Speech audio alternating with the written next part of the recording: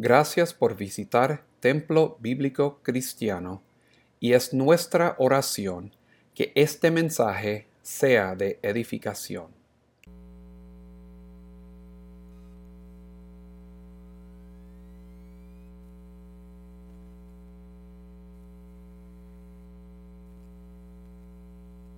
Esta iglesia aparece, en la parte de atrás de la iglesia aparece suban, empujen, estrujen, bajen. Y la parte de adelante vacía.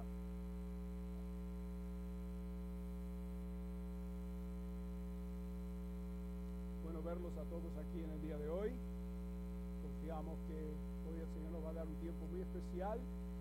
Tuvimos un lindo servicio esta mañana y ahora otro, y después más tarde tendremos el tiempo de comunión en el otro lado. Pasar un tiempo juntos como hermanos, como iglesia, ¿no es cierto?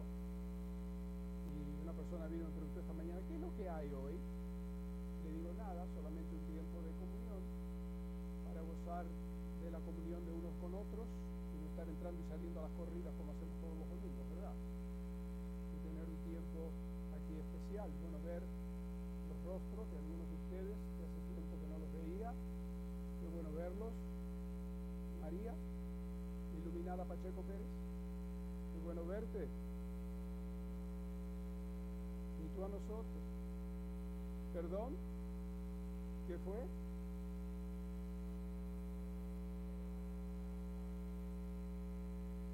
¿Cómo puedes decir una cosa así estando yo acá? Mangú, never mind Mangú. Y bueno ver el huracán de nuestra iglesia de vuelta. Mi amada Yocasta. Bueno verte aquí. Vamos Israel, Yoca. Con y sin bastón, vamos. Con patines. Amén, amén. Sí, Señor. Bueno verles a todos. Y si me olvido de alguien, perdónenme. Pero creo que... y también a Friselva. Es que esos lentes te ocultan. No te preocupes, está todo bien, tranquilo. Tú no tienes problemas conmigo. Amén, amén. Bueno verles. Vamos, ¿qué les parece si entramos en la palabra?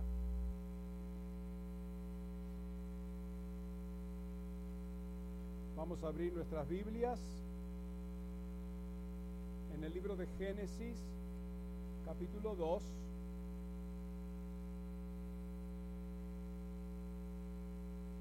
Apaguen los teléfonos o póngalos en vibración, por favor, para que no haya interrupciones.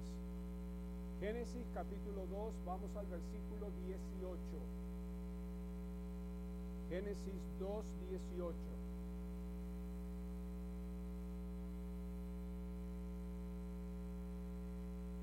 Dice así la palabra de Dios. Y dijo Jehová Dios: no es bueno que el hombre esté solo, le haré ayuda idónea para él. Jehová Dios formó pues de la tierra toda bestia del campo y toda ave de los cielos, y las trajo a Adán para que viese cómo las había de llamar. Y todo lo que Adán llamó los animales vivientes, ese era su nombre, o ese es su nombre. Y puso Adán nombre a toda bestia y ave de los cielos y a todo ganado del campo, mas para Adán no se halló ayuda idónea para él.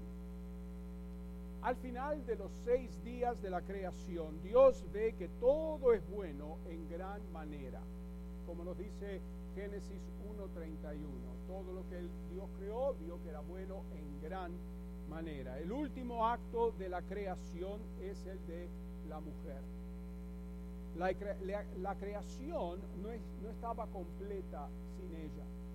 El hombre sin la mujer estaba incompleto. Y esto no significa malo, sino no terminado y por lo tanto incompleto. Todos los animales habían sido creados masculinos y femeninos. Cuando el Señor le dio a Noé, más tarde en Génesis, la orden de poner de todas las especies dentro del arca, antes del diluvio, les dijo macho y hembra. Y es interesante que hasta el día de hoy todos los animales conocen si son macho o hembra. solamente el hombre no lo sabe. Hoy día hay machos, hay hembras, hay macho-hembras, hay hombres machos, y hay esto y aquello, y neutro y lo otro, y yo me identifico así, y yo me identifico así. A mí no me importa cómo te identificas tú tienes que importarte cómo tú te identificas a mí. Si yo te veo como mujer, te voy a decir que eres mujer. No me vengas a decirme que eres hombre, saco corriendo con un palo de 2x4. ¿Eh? Pero esa es la estupidez a la cual ha llegado hoy el mundo.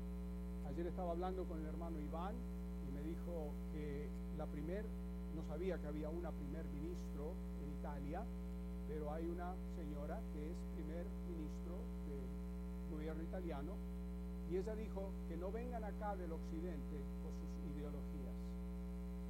No nos digan lo que nosotros tenemos que hacer en nuestro país. Nosotros aquí somos leales a nuestras tradiciones y nuestra manera de hacer y nuestra moralidad, no la de Estados Unidos. Así que muchos países están rechazando la tontería que sale de aquí adentro para vergüenza de esta nación. Pero sabemos que no todos pensamos igual, ¿verdad?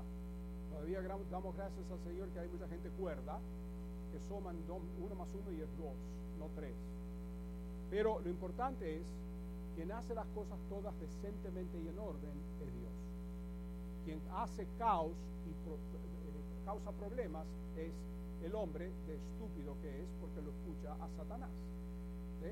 Entonces sabemos que la palabra de Dios, si todo el mundo volviera a la palabra de Dios y leyera lo que dice el Señor en su palabra, no habría este tipo de confusión.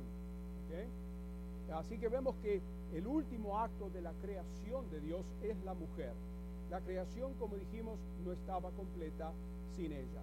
Ahora, todos los animales habían sido creados macho y hembra, masculinos y femeninos, y fueron ordenados a fructificar y multiplicarse. La creación de la mujer cae en el 6º día, antes del capítulo 1, versículo 31. Lo que pasa es que en el capítulo 2 no hay una contradicción, simplemente el capítulo 2 nos da detalles de la creación que el Señor hizo. El capítulo 1 nos habla en términos generales de la creación. El capítulo 2 nos da detalles sobre la creación del hombre y la mujer. ¿Okay? Hay dos frases que son, la una es bueno en gran manera y la otra que dice no es bueno. No son contradicciones. La palabra de Dios nunca se contradice. Lo primero, o sea, bueno en gran manera, es perfección, se refiere a la perfección moral y la adaptación perfecta al propósito involucrado. En otras palabras, es bueno en gran manera, el Señor lo creó así y eso funciona de acuerdo a los propósitos por los cuales fue creado. Y por eso es bueno. Lo segundo, no es bueno, se refiere a la falta de compleción, incompleto. Lo normal del hombre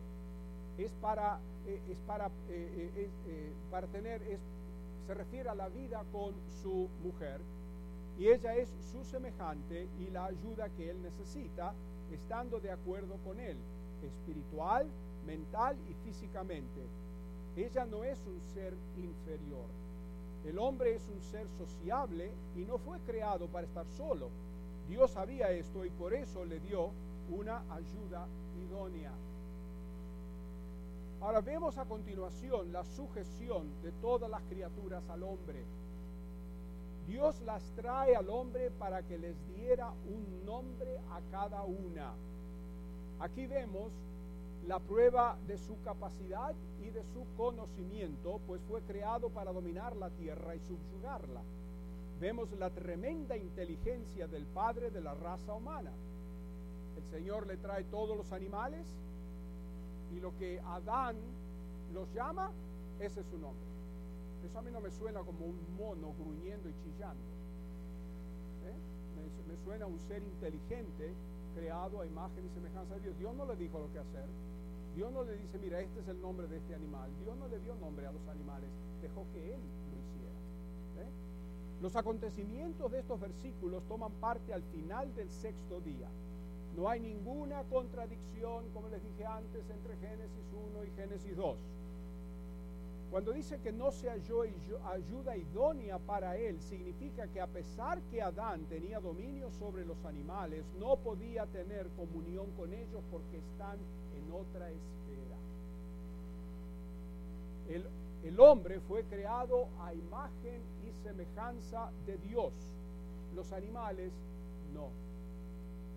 Es posible que fueran traídos solo los animales más cercanos al hombre, los que serían compañeros de él, y los que Dios trajo para que les diera un nombre, porque dice toda bestia del campo y toda ave de los cielos y todo ganado del campo. Excluye los peces del mar, lo que se arrastra y los animales de la tierra. Parece ser que estos últimos vivían más alejados del hombre del Edén. Y otro significado de la última frase del versículo 20 es que es prueba de que la evolución es errónea, ya que el hombre no halló nada en común con ellos. Si hubiéramos venido del mono, cada vez que viéramos un mono, tendríamos comunión con el mono, tendríamos cierta identificación con el mono. Pero cuando vemos animales, a pesar que podemos tener compasión y amar los animales, no tenemos comunión con los animales. Mi hermana tiene una perra en la casa. Yo le digo la perra de mi hermana.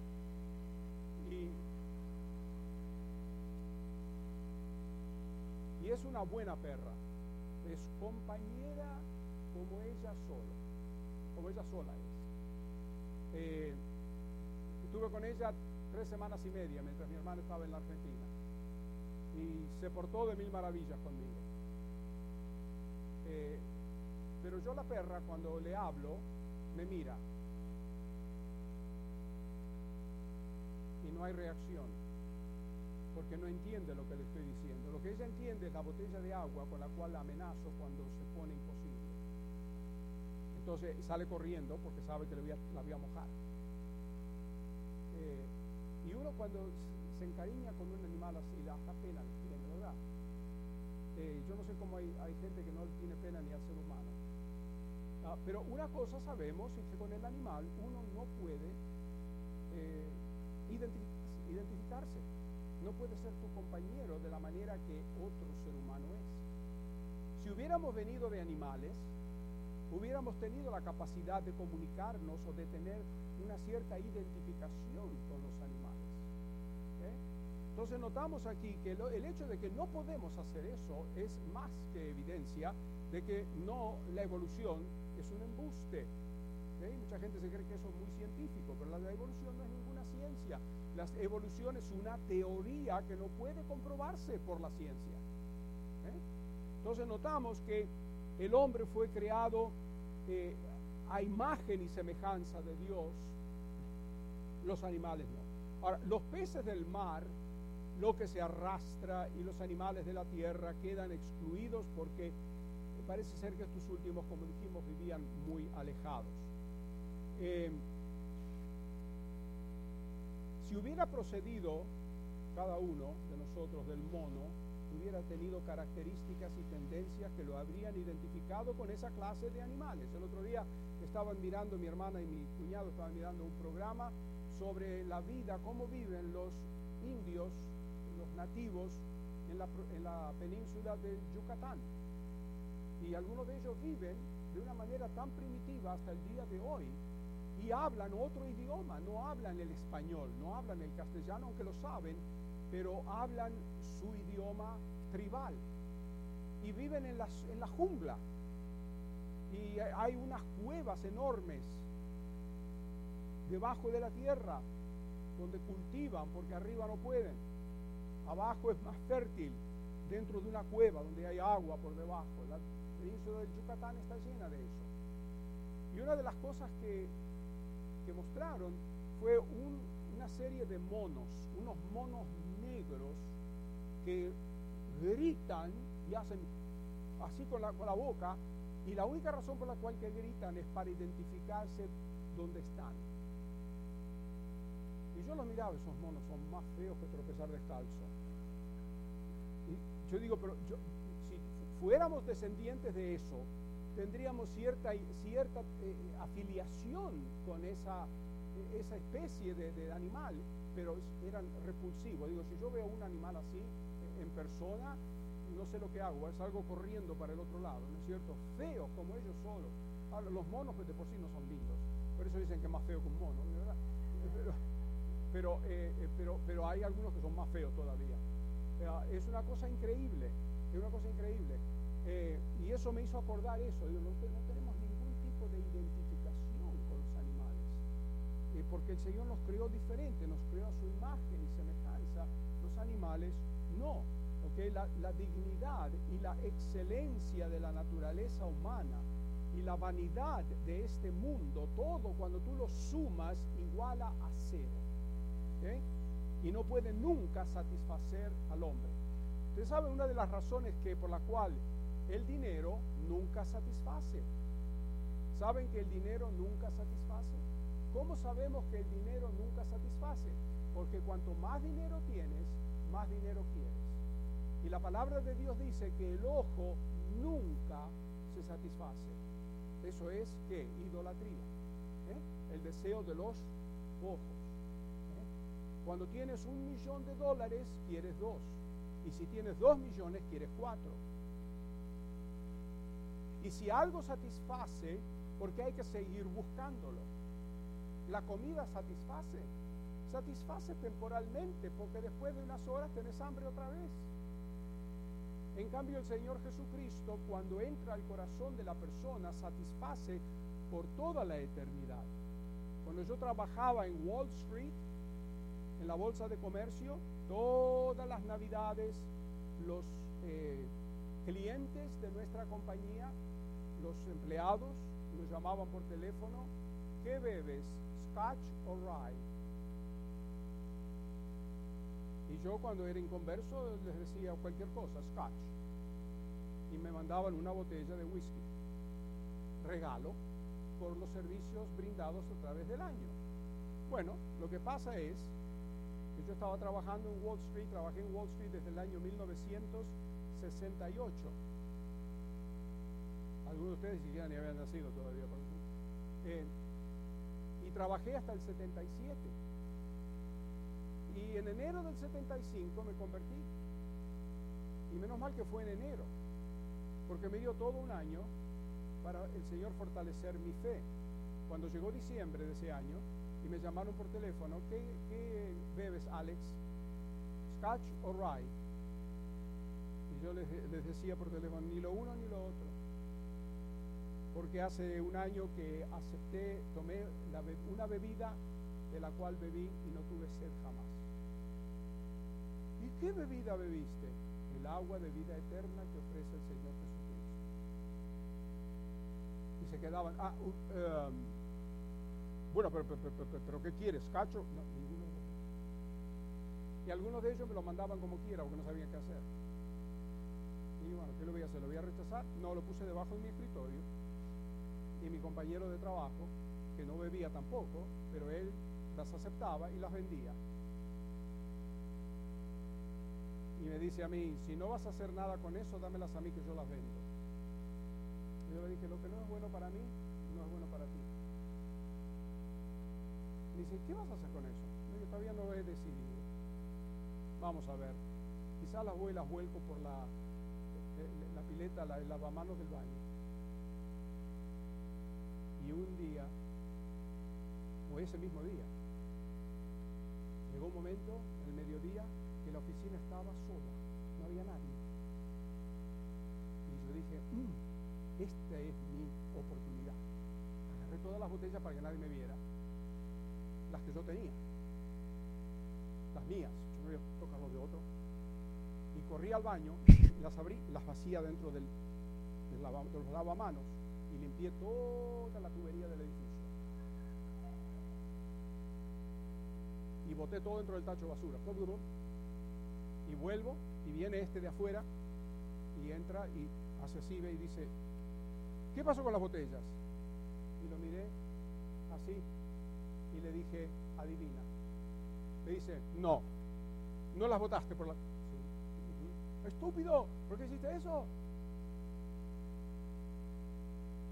Eso fue mi testimonio.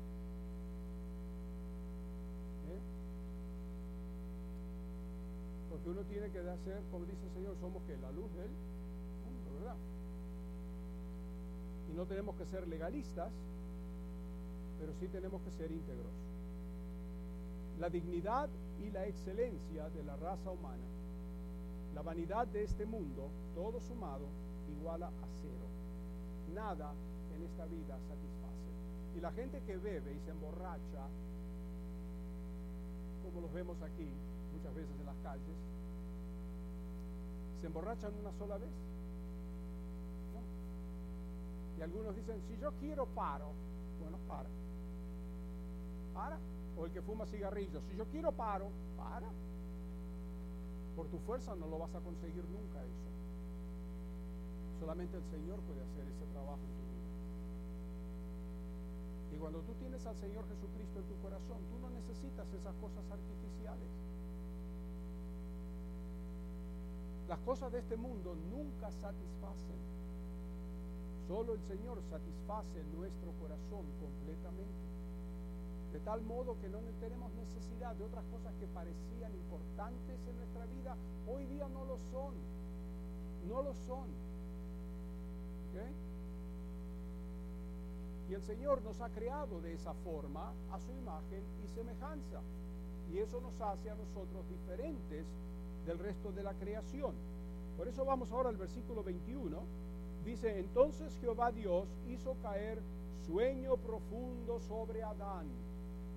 Y mientras éste dormía, tomó una de sus costillas y cerró la carne en su lugar. Y de la costilla que Jehová Dios tomó del hombre, hizo una mujer y la trajo al hombre. Dijo entonces Adán, esto es ahora hueso de mis huesos y carne de mi carne. Esta será llamada varona, porque del varón fue tomada. Por tanto, dejará el hombre a su padre y a su madre, y se unirá a su mujer, y serán una sola carne. Y estaban ambos desnudos, Adán y su mujer, y no se avergonzaban. El Nuevo Testamento confirma este acto de la creación. El apóstol Pablo, quien era un judío bien estudiado, conocía muy bien como fariseo el Antiguo Testamento, y por eso el Señor creo lo usó para escribir tantos libros del Nuevo Testamento. Y dice en 1 de Timoteo 2:13, porque Adán fue formado primero y después Eva. Y cuando leemos la narración en Génesis, ¿quién fue creado primero, Adán o Eva? Adán, ¿ok? Adán fue creado primero y después Eva. Por eso dice, no permito a la mujer enseñar, ni ejercer dominio sobre el hombre, sino estar en silencio.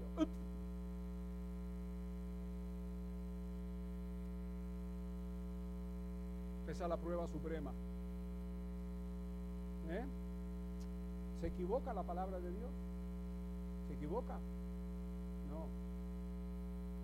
¿Por qué dice eso? Porque Adán fue formado primero y después Eva. O sea, el hombre tiene señorío sobre la mujer porque vino primero. Pero después dice también, y Adán no fue engañado, sino que la mujer siendo engañada incurrió en la transgresión. O sea, vemos ahí dos razones bíblicas.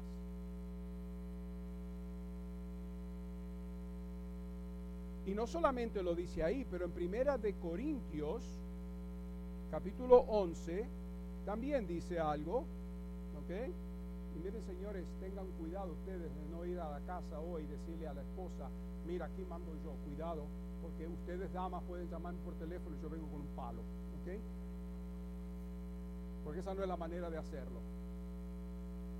Dice aquí el apóstol Pablo, en 1 de Corintios 11, porque el varón, oigan esto, el varón, o sea, el hombre, no procede de la mujer. Pero un momento, ¿cómo no procedemos de la mujer? No salimos de nuestras madres. Momento, piano, ¿ok? El varón no procede de la mujer, sino la mujer del varón. Y tampoco el varón fue creado por causa de la mujer, sino la mujer por causa del varón. Aquí está hablando de la creación. La mujer procede del hombre, del varón, no al revés.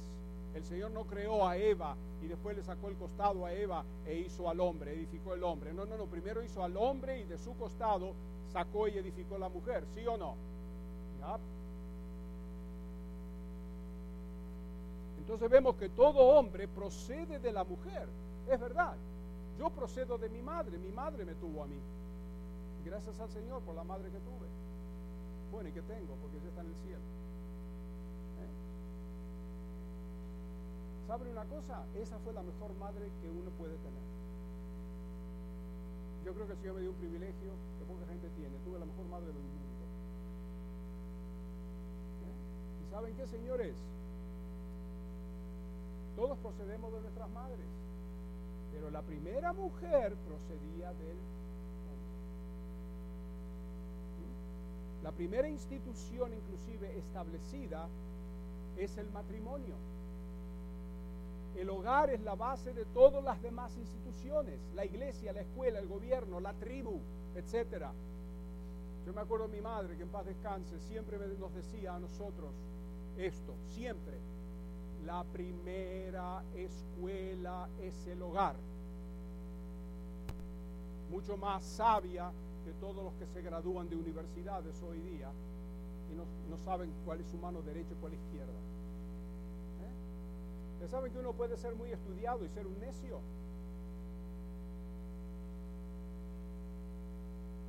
Y una persona puede que no sepa mucho leer y escribir, pero es mucho más sabia. Mi abuela no sabía, apenas se sabía leer, escribir su nombre, mi abuela paterna.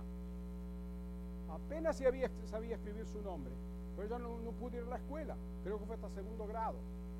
¿Por qué? Bueno, pues en ese tiempo Creta estaba bajo el dominio turco y los turcos no permitían a las niñas ir a la escuela. Esa es la progresidad del Islam. Como el día de hoy. Pelean en ciertos países, una muchacha, esa famosa que está de Pakistán, peleando contra todo el régimen musulmán en Pakistán, porque están cosas de que ella es una muchacha educada, porque quiere mantener a la mujer abajo. Quiero que sepan una cosa, todos ustedes aquí adentro: la Biblia es el único libro escrito, porque es el inspirado por Dios, es el único libro inspirado que dignifica a la mujer, no la degrada. Y aquellos que dicen lo opuesto porque son ignorantes y no saben lo que están diciendo. Claro. Pero mi abuela era sabia. Nos decía muchas veces cuando nosotros hacíamos cosas, nos miraba y nos decía: ay, hijos míos, donde están yo estuve y donde estoy van a estar. A veces algunos se quejaba de los hijos y ella decía: miren los dedos de tu mano, ¿cómo son? No son diferentes, así son tus hijos también. Sabia. Sabia. No me acuerdo, esto es cómico, porque un día fuimos con mi tía, la mayor, hermana de mi papá, Teresa, el esposo de ella, la hija, y mi mamá, mi papá, mi hermana y yo. Fuimos a un lugar en Puerto Antiguo de Buenos Aires que se llama La Boca. Y ahí está lleno de cantinas. Las cantinas en Argentina son de procedencia italiana y son restaurantes familiares, no son lugares para ir a beber. Tienen comida típica. Y tienen, en la cantina donde fuimos, tenían un criadero de ranas en la parte de atrás del patio, y cuando uno quería comer patitas de rana, que es la única parte que se puede comer de la rana, iban y la cazaban la rana ahí mismo, ¡pium!, fresca, y la freían y la traían a la mesa. Y la carne de la rana es blanca como la del pollo. Y entonces estábamos todos, fueron ahí, fueron los mayores, fueron, vamos a comer ranas, a probar. Bueno, pidieron las ranas, y vinieron las ranas, solamente traen las patitas de rana, y están fritas como French fries, ¿verdad? Y comienza, y la comen, y la carne es igual a la del pollo, la misma textura. Mi tía, ella y mi padre eran tremendos. él dice, ¿sabes qué? Tenemos que traer aquí a mamá. Esa es mi abuela. Pero no le vamos a decir qué es esto. Bueno, y un día fueron allá y se la llevaron a ella. Vamos, mamá, a la cantina, vamos a ir toda la familia. Fue la familia, el hermano menor de mi padre, Jorge, también estaba ahí. Y estaban todos ahí.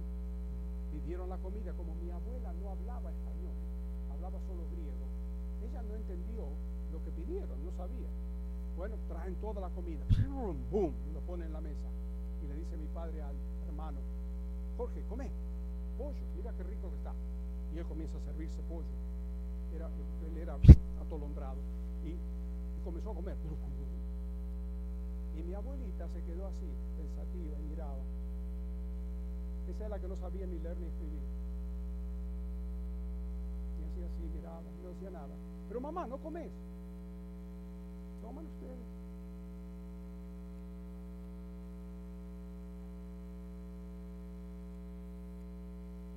Y todos estaban comiendo y demás.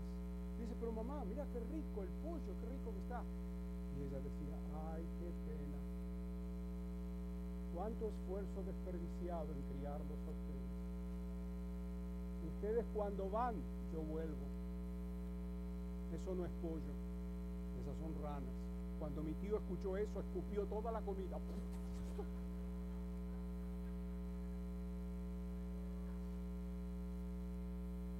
Y mi padre, que tenía poca paciencia, se da vuelta y le dice, ¿por qué estás escupiendo la comida? Oh, es rana, ¿qué importa? ¿Comiste? Sí, ¿te gustó? Entonces, ¿qué importa? Estúpido lo que es. Pero ella se dio cuenta. Se dio cuenta. Porque era sabia. Hoy día tenemos tanta gente erudita que son tontos. No tienen sentido común. Ni siquiera saben si son hombre o mujer. Y son graduados de universidad. Estamos mal. Bueno, el Señor aquí estableció la primera institución, el matrimonio.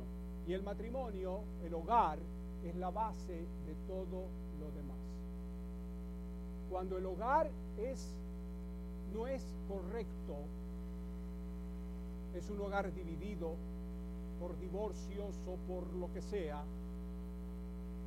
o por amantes, en algunas de nuestras culturas. Yo conocí a uno una vez que venía a la otra iglesia y me dice, sí, pastor, nosotros somos 72 hermanos. Yo creí que me estaba relajando. 72 hermanos. ¿Qué era tu madre? ¿Una coneja? Claro, tenía 29, 30 mujeres y con cada mujer tenía un hijo o dos. ¿Y qué pasa cuando pasa eso? Crecen hijos. Tenemos un hijo en la calle. Por eso hay tantos problemas. Los hijos se tienen y se cuidan dentro del hogar. No puedes tener hijos desparramados por todo el mundo. ¿Para qué los tenés los hijos? ¿Para decir que tenés más hijos? Son machistas, pero no son hombres. Así que vemos aquí que el Señor creó un hombre y una mujer. No creó un hombre y 10 mujeres. Y no creó 10 hombres y una mujer. Y no creó un hombre y otro hombre. O una mujer y otra mujer. Creó un hombre y una mujer. Ese es el patrón. Entonces vemos aquí que dice, interesante, que el hecho que la mujer fue creada del hombre y no de la tierra, nos da a entender la intimidad que hay entre ambos. La vida de Adán sería su vida, una sola carne, unión total y permanente. El relato de la creación de Eva no solo refuta la teoría de la evolución, sino que hace imposible interpretar esto, o sea, la creación de Eva, en un contexto evolucionario. Y esto vuelve locos a los evolucionistas, porque ven que la mujer fue creada del mismo cuerpo del hombre, no de la tierra otra vez, no evolucionó, sino que el Señor la creó así, creó al hombre de esa manera. El hombre no evolucionó de los animales, sino que es una creación especial. Dios causó que un sueño muy profundo cayera sobre Adán y tomó una de sus costillas y, como dice en el hebreo, edificó a la mujer. Y por lo tanto ella no es de una substancia inferior a la del hombre, sino una substancia igual.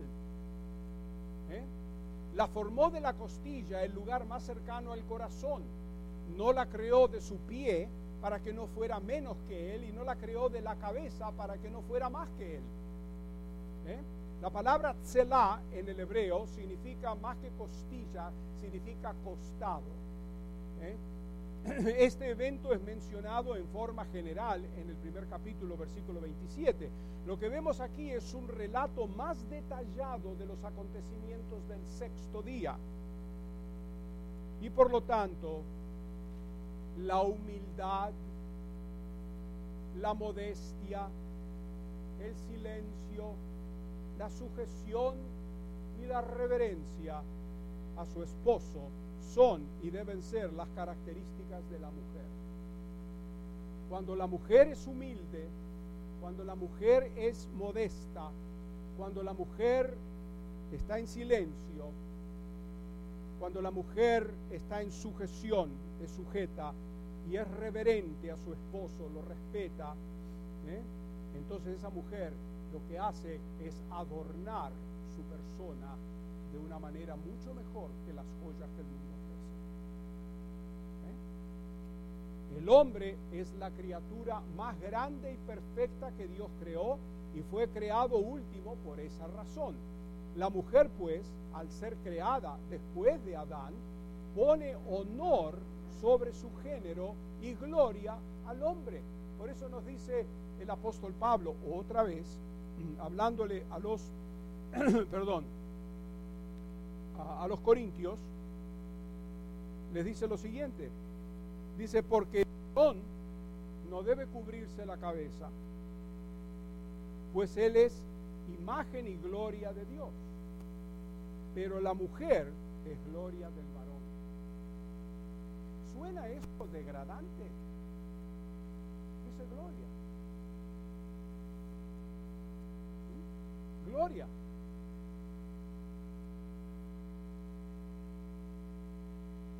Si el hombre es la cabeza, ella es la corona.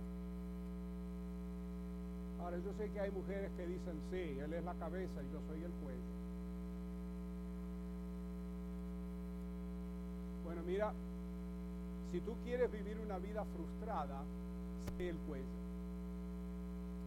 Porque con eso quieren decir que la mujer es la que maneja. Tú quieres vivir frustrada, maneja. Pero si tú le pasas las riendas a él, vas a vivir tranquila. Ah, pero él no hace nada. No, es porque tú no lo dejas. Entonces tú asumes la responsabilidad sobre ti, él no hace nada y tú te frustras porque el Señor no te creó para que tomaras esa responsabilidad. Confía en el Señor y haz lo correcto. Porque yo sé que todos hemos sido influenciados por estos feministas. Eres a la gente más frustrada de la sociedad. ¿Tú quieres ser feliz? Haz lo que el Señor te manda. Y yo te aseguro que vas a ser la mujer más feliz. Las mujeres más felices que yo he visto en mi vida son las mujeres que son sumisas a sus maridos. Claro, está hecho es un hecho de que el hombre también tiene que respetar y amar a su mujer. Nada de que eso vamos a la casa, de acá mando yo, no tú no mandas nada, es el Señor quien manda. El Señor te manda a ti que ames a tu mujer, como Cristo amó la iglesia, se entregó a sí mismo por ella, un amor sacrificial. Si tu mujer es una mujer frustrada, es tu culpa, no la de ella.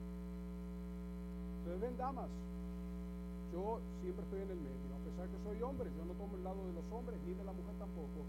Lo correcto es correcto, yo estoy del lado de la verdad.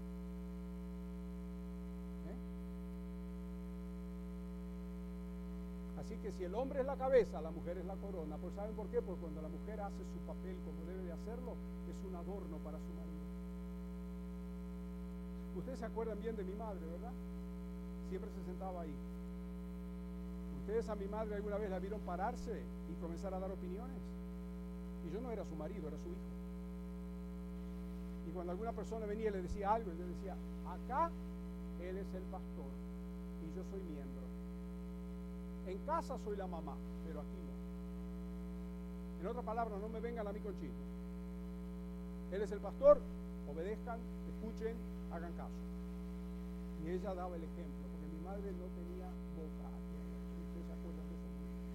Mi madre creció en una iglesia evangélica en Grecia y ella sabía cómo era el comportamiento que debía tener una mujer creyente. ¿Ustedes alguna vez la vieron a mi madre frustrada?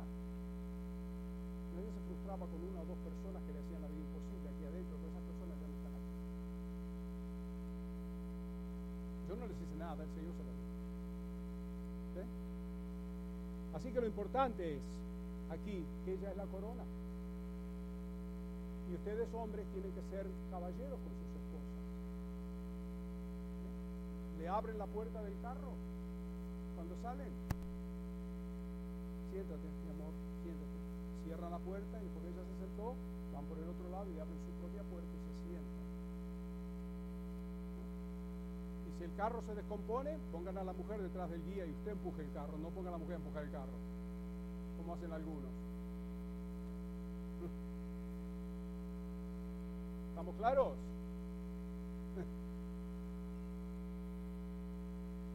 Ustedes vieron, damas, que yo soy justo. Digo las cosas como son.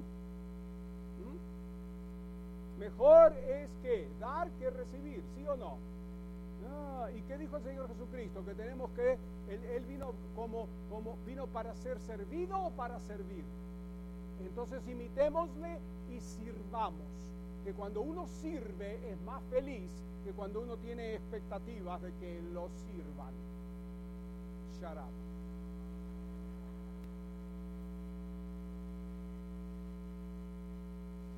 ¿Ok? ¿Estamos claros?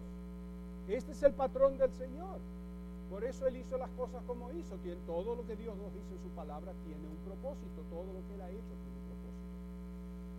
Ahora nos dice que un sueño profundo cayó Adán en ese sueño. Al parecer, el sueño profundo en el cual Adán cayó simboliza la muerte. ¿Cómo? Es como si él hubiera muerto para obtener una esposa que compartiera su vida.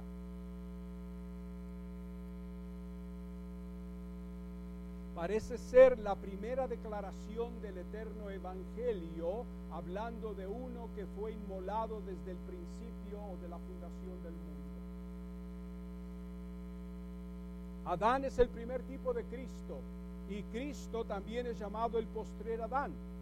Esto nos recuerda a aquel, o sea, a Cristo, quien murió en el Calvario por nosotros y entró en el profundo sueño de la muerte, y de su costado fluyeron sangre y agua. Adán simboliza a Cristo, muere para obtener una esposa que lo acompañaría por el resto de sus días. Cristo muere y de su costado sale sangre y agua. Compró su esposa, la iglesia, para que esté con él por toda la eternidad.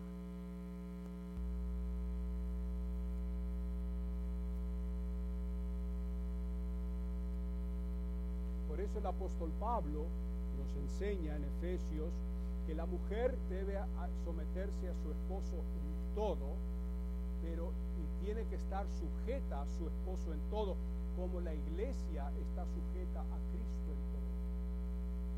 La iglesia obediente del Señor Jesucristo se somete al Señor Jesucristo.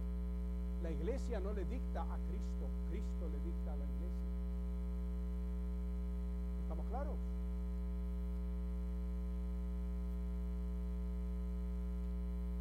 Inclusive nos dice la palabra de Dios que la vida está en la sangre. La vida está en la sangre. Ese es el versículo clave del libro del Levítico. Yo sé que ese es un libro que todos ustedes leen todos los días. El libro del Levítico. Pero para ahorrarles el problema, el versículo clave del Levítico es 17:11, que dice que la vida está en la sangre. Por eso al pueblo de Israel se le prohibía comer sangre, porque es la vida del animal, y la vida es sagrada. De la vida de Adán, su carne, hueso y su sangre, Dios a Eva, su esposa, la sacó de su costado, ¿sí o no? Y esa es su carne, su sangre y sus huesos. Y nosotros somos la esposa de Cristo, como nos dice el apóstol Pablo en 2 de Corintios, en el capítulo 11 y el versículo 2, donde dice: porque os celo con celo de Dios, pues os he desposado con un solo esposo para presentaros como una virgen pura a Cristo. Y hemos recibido vida por su sangre, como nos dice el Señor Jesucristo en Juan 6, cuando habla, dice: tomad, comed, esto es, el que come mi carne y bebe mi sangre, ese es el que tiene comunión conmigo. Porque mi carne comida verdadera es y mi sangre bebida verdadera es. Claro, sabemos que está hablando espiritualmente, por eso recordamos eso cada vez que tomamos la Santa Cena. El Señor no espera ahí que comamos literalmente su carne y bebamos su sangre, sino usa eso como una foto, por decirlo así, de su sacrificio en la cruz. ¿Okay? Y fue su muerte la que nos compró a nosotros y nos hizo hijos de Él. ¿Okay? Entonces notamos que Él dice eso, y somos ahora miembros de su cuerpo, de su carne y de sus huesos. Dice el apóstol Pablo en Efesios 5:30, cuando habla de la relación matrimonial del hombre y la mujer. El hombre dice tiene que amar a su mujer como ama su propio cuerpo, porque nadie jamás aborreció su propio cuerpo, porque somos, dice, parte de su carne, de su sangre y de sus huesos. Y está hablando de la iglesia con Cristo, y lo mismo es el hombre y la mujer. ¿Qué? Dios aún está en el proceso de formar una esposa para Cristo. Todavía. Y cuando esta obra concluya, Dios traerá a la novia al Señor Jesucristo, y Él irá a encontrarse con ella, y ella estará con Él para siempre. Abran conmigo un segundo en Juan capítulo 14.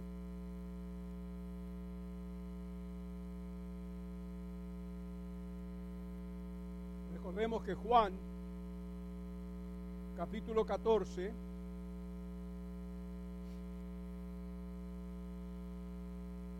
están en la última cena, día de Pascua, en el aposento alto, y el Señor dice: en la casa de mi Padre muchas moradas hay. Si así no fuera, yo os lo hubiera dicho. Voy pues a preparar lugar para vosotros.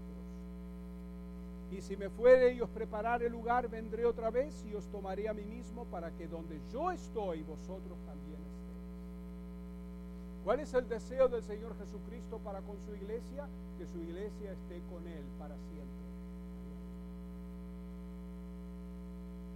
¿Cómo lo logró eso? Muriendo en la cruz, sacrificándose por nosotros. Noten lo que dice inclusive el apóstol Pablo en Primera de Tesalonicenses, capítulo 4, el famoso capítulo del arrebatamiento de la iglesia.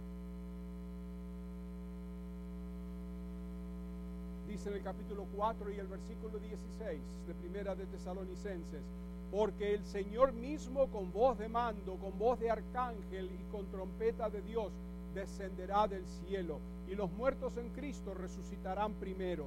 Luego nosotros, los que vivimos, los que hemos quedado, seremos arrebatados juntamente con ellos en las nubes para recibir al Señor en el aire, y así estaremos siempre con el Señor. Yo he escuchado gente que dice que la palabra arrebatamiento no está en las Escrituras. Sí que está en las Escrituras. No solo porque está traducido así en el español, pero porque está en el idioma griego. Así que no dejen que nadie les diga ese embuste. Inclusive el libro del Apocalipsis nos habla de que el Señor viene un día pronto, ¿sí o no? Miren, si los apóstoles esperaban al Señor en ese tiempo y decían: estamos en los postreros días. ¿Qué significa postrero? los últimos. Si ellos vivían en los postreros días, 2000 años atrás, nosotros estamos viviendo en los postreros segundos. Cualquier momento ahora suena la trompeta, ¿y saben qué? Para el cielo nos vamos.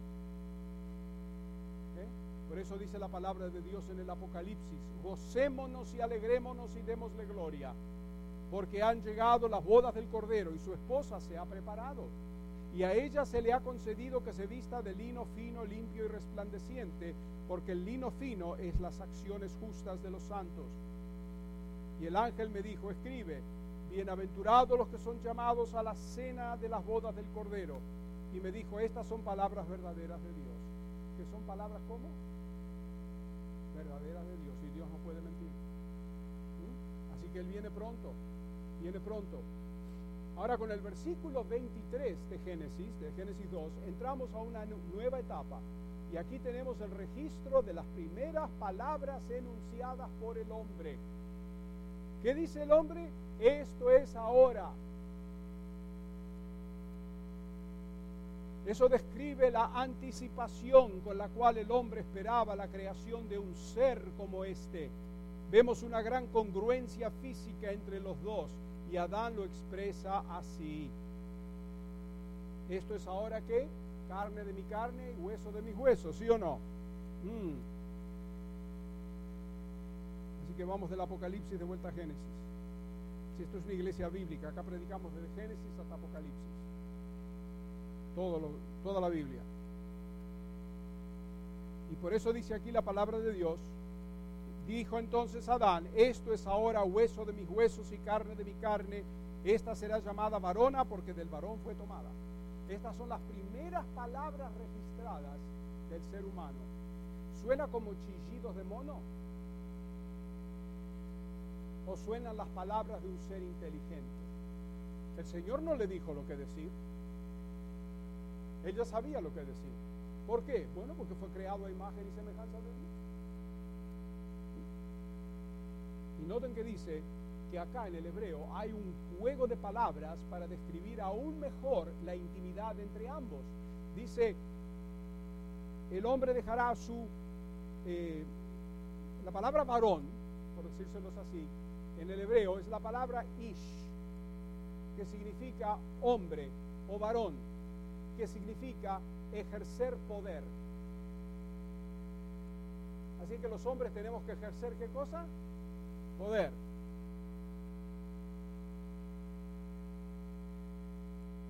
Tenemos que ser hombres. Por eso el apóstol Pablo exhorta a los corintios y les dice: comportaos varonilmente. Porque hay hombres que actúan como mujeres, no porque haya nada inmoral, no estoy hablando de eso, pero a veces el hombre no tiene carácter y deja que la mujer resuelva todo, como pasó con Acab y Jezabel. Acab se fue a la casa: Nabot no me quiere vender la viña, y se acostó en la cama con la cara contra la pared, y entra María Macho, Jezabel: ¿qué te pasa a ti? Que Nabot no me quiere vender la viña, y por eso está llorando, me que trefe. Dame la cuestión a mí, yo te resuelvo. Y ella fue y resolvió, mató a Nabot y le dije: mira, aquí está la viña. ¿Saben que hay mujeres que actúan así? ¿Y cuál fue el fin de Jezabel? ¿Fue bueno o malo? Le comieron los perros, tal como Elías se lo había profetizado. Comieron que no dejaron nada de ella, solamente el cráneo y las palmas de las manos y los huesos de los pies. Eso es lo único que dejaron. Se la comieron por completo. Y Acab, ¿cómo terminó? Derrotado, matado. Así como la mujer debe ser sumisa con el hombre tiene que ser hombre. Y no estoy diciendo con eso que el hombre sea reacio, ni que sea malcriado, que maltrate, sea un bruto que maltrata a su mujer. No. Caballero, pero que tenga carácter. Que trate a su mujer con respeto, pero que diga: no, señor, esto no se hace así, se hace así. Porque ustedes saben que algo da más, aunque ustedes no lo quieran admitir. Toda mujer desea tener un hombre que le diga lo que hace.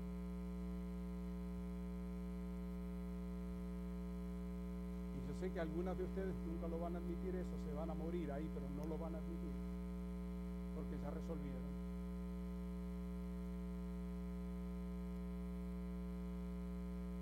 Y yo no digo que todos los matrimonios son ideales, muchos no lo son. Yo sería el primero en decírselo. Y yo entiendo por qué algunas mujeres pobres viven una vida triste, dolidas, maltratadas, porque el hombre no quiere hacer lo correcto.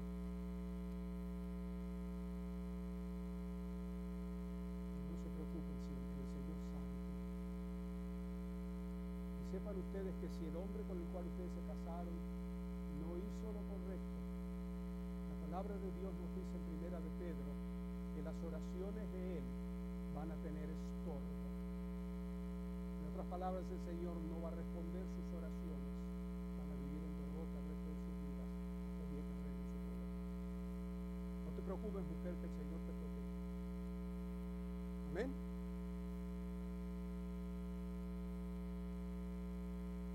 Pero aquí estamos hablando de las pautas, lo que el Señor nos dice, ¿okay?, con respecto a cómo debe ser el rol del hombre y la mujer. Entonces el hombre es ish, varón, hombre, ejercer poder, y la mujer es isha, mujer, varona, que significa ser suave. ¿Y cómo debe ser una mujer? Suave.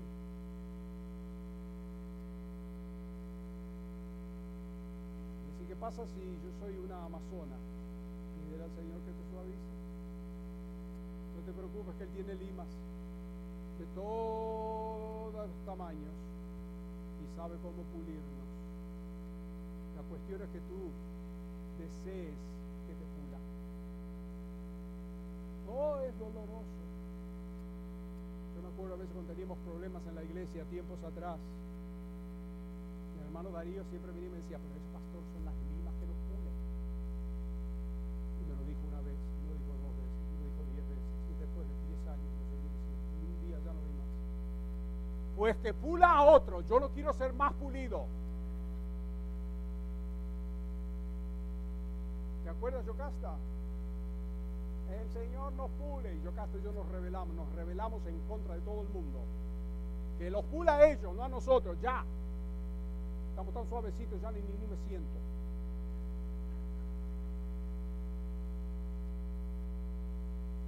¿Ok?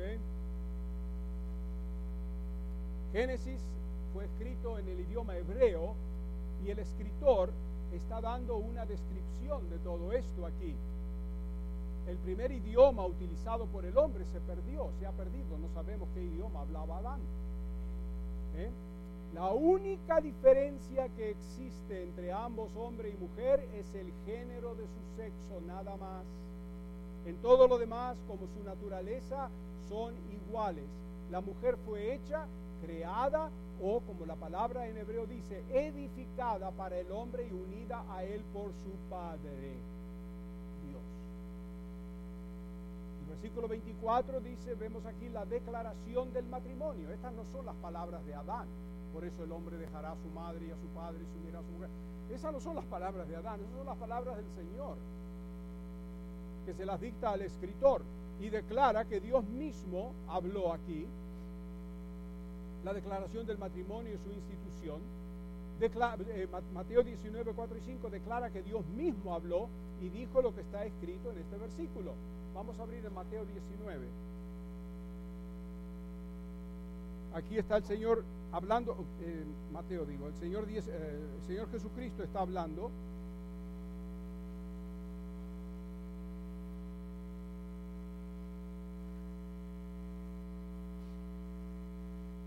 Los fariseos vienen y le preguntan, como de costumbre, siempre tentándolo, ¿es lícito al hombre repudiar a su mujer por cualquier causa?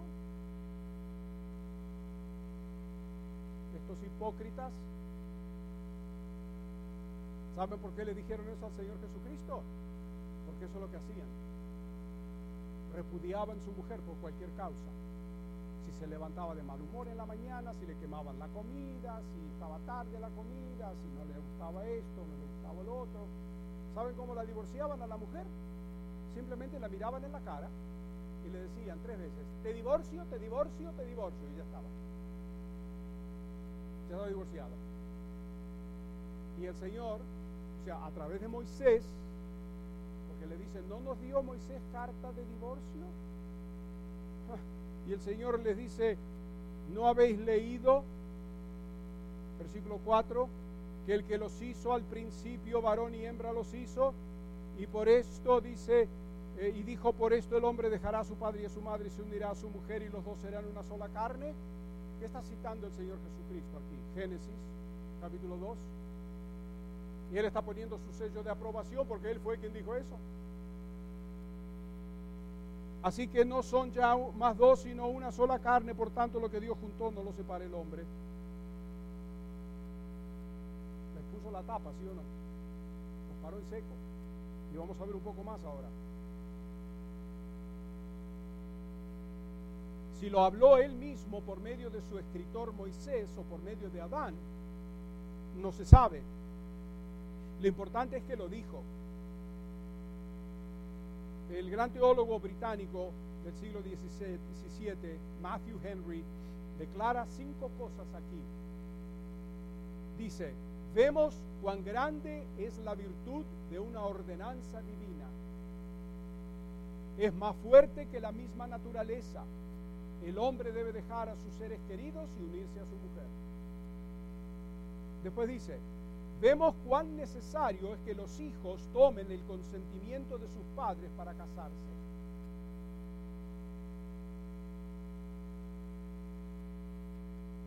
Tercero, vemos cuán necesario es tener prudencia y orar sobre la elección de esta relación. O sea, ¿quién escoges tú por esposo o esposa? Sé sabio. Y ahí es donde los padres entran en juego si todavía están vivos, porque ellos tienen sabiduría dada por Dios con respecto a sus hijos.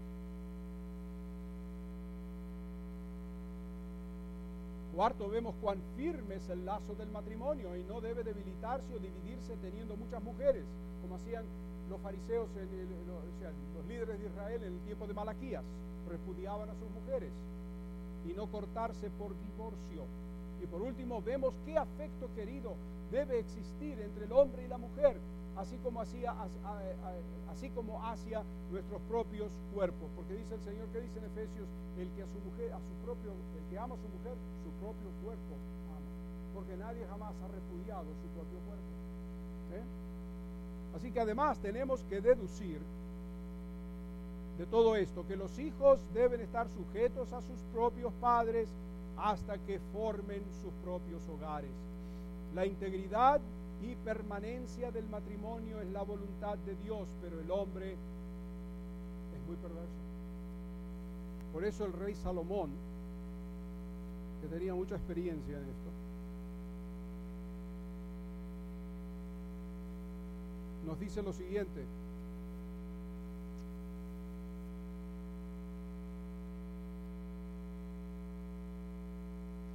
he aquí, solamente esto he hallado, que Dios hizo al hombre recto, pero ellos buscaron muchas perversiones. ¿No es verdad eso?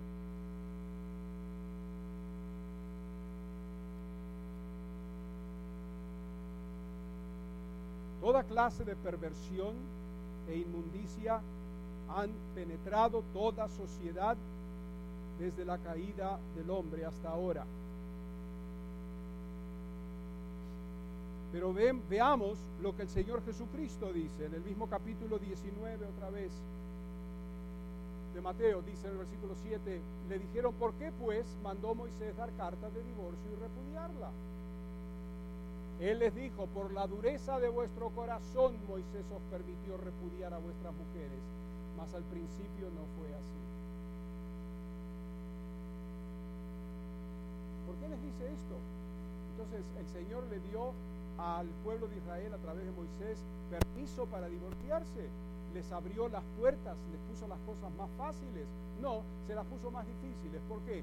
Porque como les dije antes, un judío repudiaba a su mujer de esta manera: te divorcio, te divorcio, te divorcio, y ya, ella no tenía nada que decir al respecto.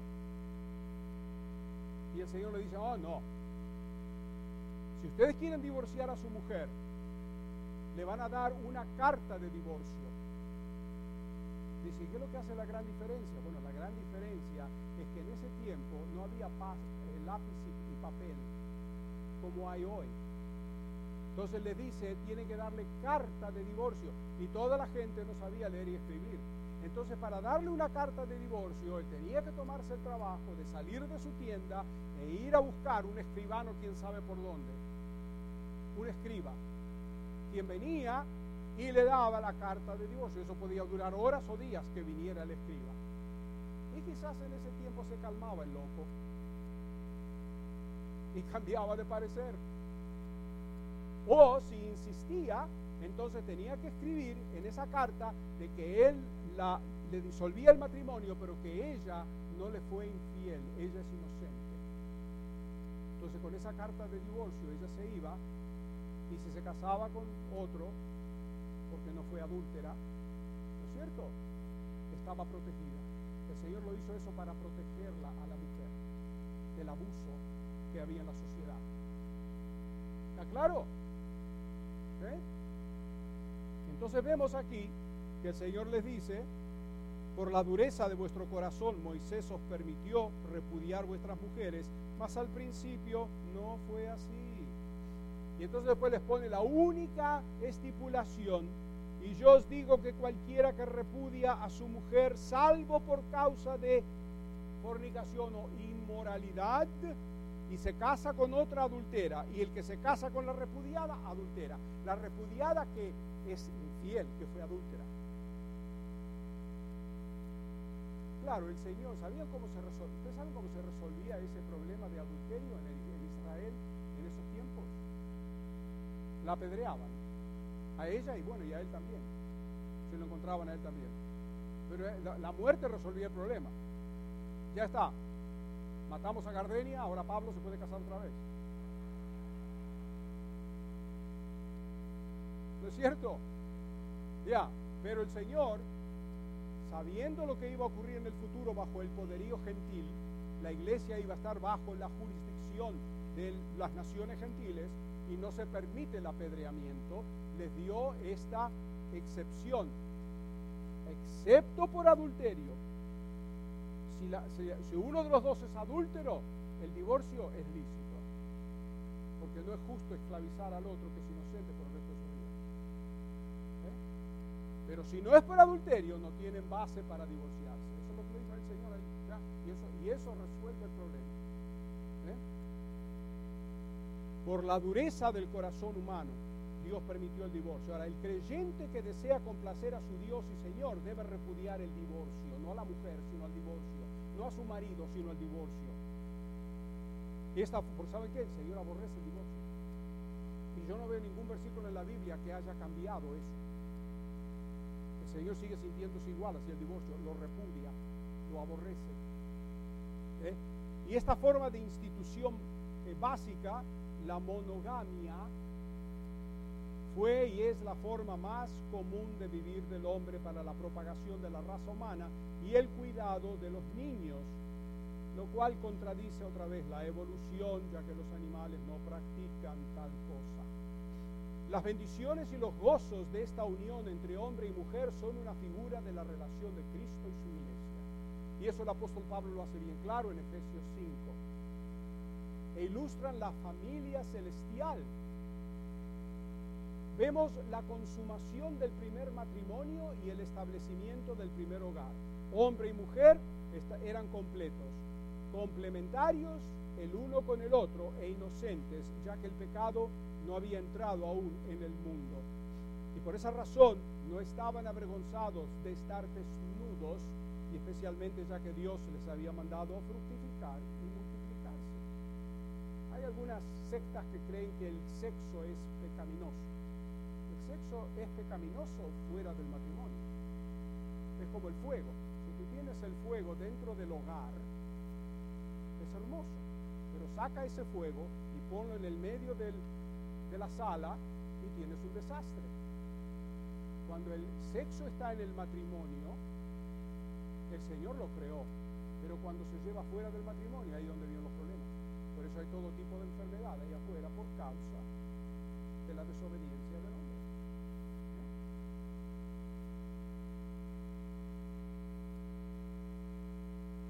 El hombre estaba en perfecta armonía con Dios y por lo tanto no tenía ocasión ni razón de estar avergonzado. Y esto vendría después, muy tristemente. No tenían pecado en sus conciencias y por esa razón no tenían vergüenza en sus rostros a no tener ropa sobre sus cuerpos. Y ahí ustedes tienen el segundo capítulo de Génesis.